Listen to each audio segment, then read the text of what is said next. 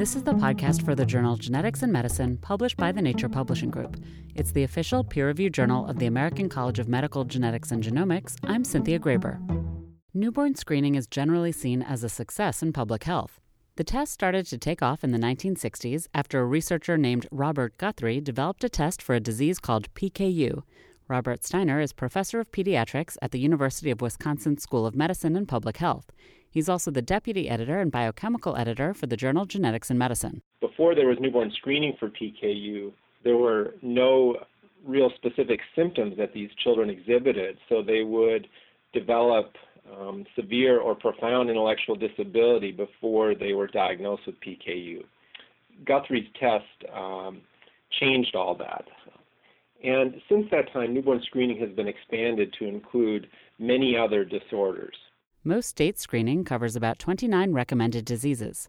Other tests have been developed, but not necessarily implemented. The question of whether or not to implement a newborn screening test can be challenging, says Steiner. I think one of the most important is, is this an important disorder that causes a disease? So we wouldn't want to screen for conditions that don't really cause a lot of problems. Second, if you can diagnose the condition without screening early on, if it's blatantly obvious, then there's no need for newborn screening. There has to be a test available. You wouldn't be able to do newborn screening unless someone had developed a way to diagnose that condition after newborn screening. The condition has to have a reasonable incidence in order to be included in newborn screening. In other words, if a disorder was only seen in 1 in 10 million births, it probably wouldn't make sense to screen for it. And then one of the perhaps more controversial criterion is whether the condition is treatable or not. I think a number of leaders in the newborn screening field still feel that in order for a test to be included or a disorder to be included in newborn screening, the disease in question has to be treatable. The reason this last point, whether the disease is treatable, is controversial is in part because parents may want to know if other future children of theirs may also inherit a genetic disease. So parents may believe a condition should be included in screening even if untreatable, because identifying an affected child with a genetic disease could help with reproductive decisions. But there's another important question, whether screening could end up doing more harm than good. All these questions have come into play in newborn screening that was implemented in New York State. The particular disease in question is called Krabbe disease. David Dimmock is Associate Professor of Pediatrics at the Medical College of Wisconsin. So Krabbe disease is a progressive neurological disorder. It is heartbreaking to watch children with this disorder. Many of the children appear relatively normal at birth, and over time parents or family members will realize that something's not right. The children will go from essentially being relatively normal, typical children to a point where they can't function, and then they often go through a period of appearing to be very uncomfortable and agitated before ultimately dying from the condition. Given some positive results from the early diagnosis and treatment of the siblings of children diagnosed with Krabbe disease, scientists had reason to believe that children who are diagnosed just after birth and given treatments such as stem cell transplantation seem to have some improved symptoms. But the treatments do come with risks. New York State implemented the first mandatory screening for Krabbe in 2006, and Missouri has recently begun screening as well. Researchers involved in the diagnosis and treatment of children with Krabbe disease in New York State wrote a paper evaluating the newborn screening program to date in the journal Genetics and Medicine. David Dimmock wrote the accompanying commentary. First, he says, there is some good news out of the program. I think one of the huge leaps forwards in this paper is the fact that they have significantly reduced the number of children that would get a false diagnosis of potentially having Krabbe disease. This is significant. Improved tests mean half as many children falsely screen positive for the disease.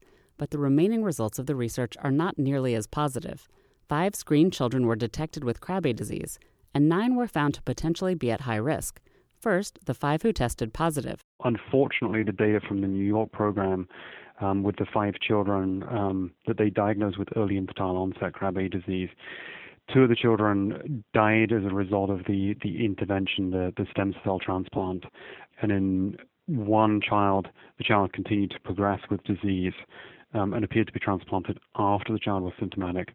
one child appears to have an improved or an attenuated disease, and one child, the parents declined stem cell transplant and followed natural history and died. So the data from New York, which is a very limited number of cases, doesn't seem to suggest that newborn screening for Krabbe disease actually improves the outcomes in the same way we would expect from the data put forward looking at siblings of previously affected children. One challenge, says Dr. Dimmock, is that the children who are diagnosed because they have affected siblings may be caught earlier than those who go through a typical screening program. The treatment simply may not be as effective if doctors catch the disease weeks after birth rather than prenatally or at birth. And then there are the 9 children who seem to be at high risk but haven't developed the disease, Dr. Steiner. Children who are identified as high risk for Krabbe disease, but for whom it's unclear that they will indeed go on to have Krabbe disease.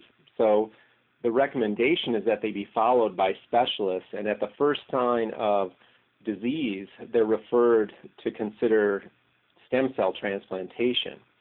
That's a big burden on families and on children. The protocol for following these children involves a number of invasive tests.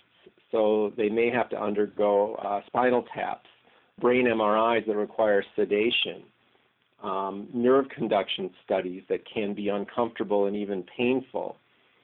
And even with all of that, there's still a lot of uncertainty. So then you have parents that have children identified at newborn screening who might have this terrible disease left not knowing what to expect for the future. These children may never develop the disease. This raises the question of whether such a newborn screening for Krabbe disease should be implemented.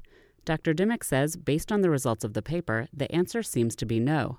And I think the data presented in this paper does not indicate or suggest that we're improving the outcome of infantile onset Krabbe disease by detecting it by newborn screening. And that's, I think, bitterly disappointing for those of us that care for these families, because one would hope that by diagnosing these children earlier and getting them to transplant before they're significantly symptomatic, we would improve their outcomes.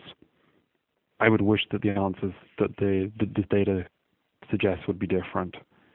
But I think we then have to be very careful not to go too far the other direction and say we shouldn't ever in the future screen for Krabbe disease. But I think what this data suggests is that we have a lot more work to do before this should be part of a mandatory screening program. He says implementing Krabbe screening too soon in other states could be harmful.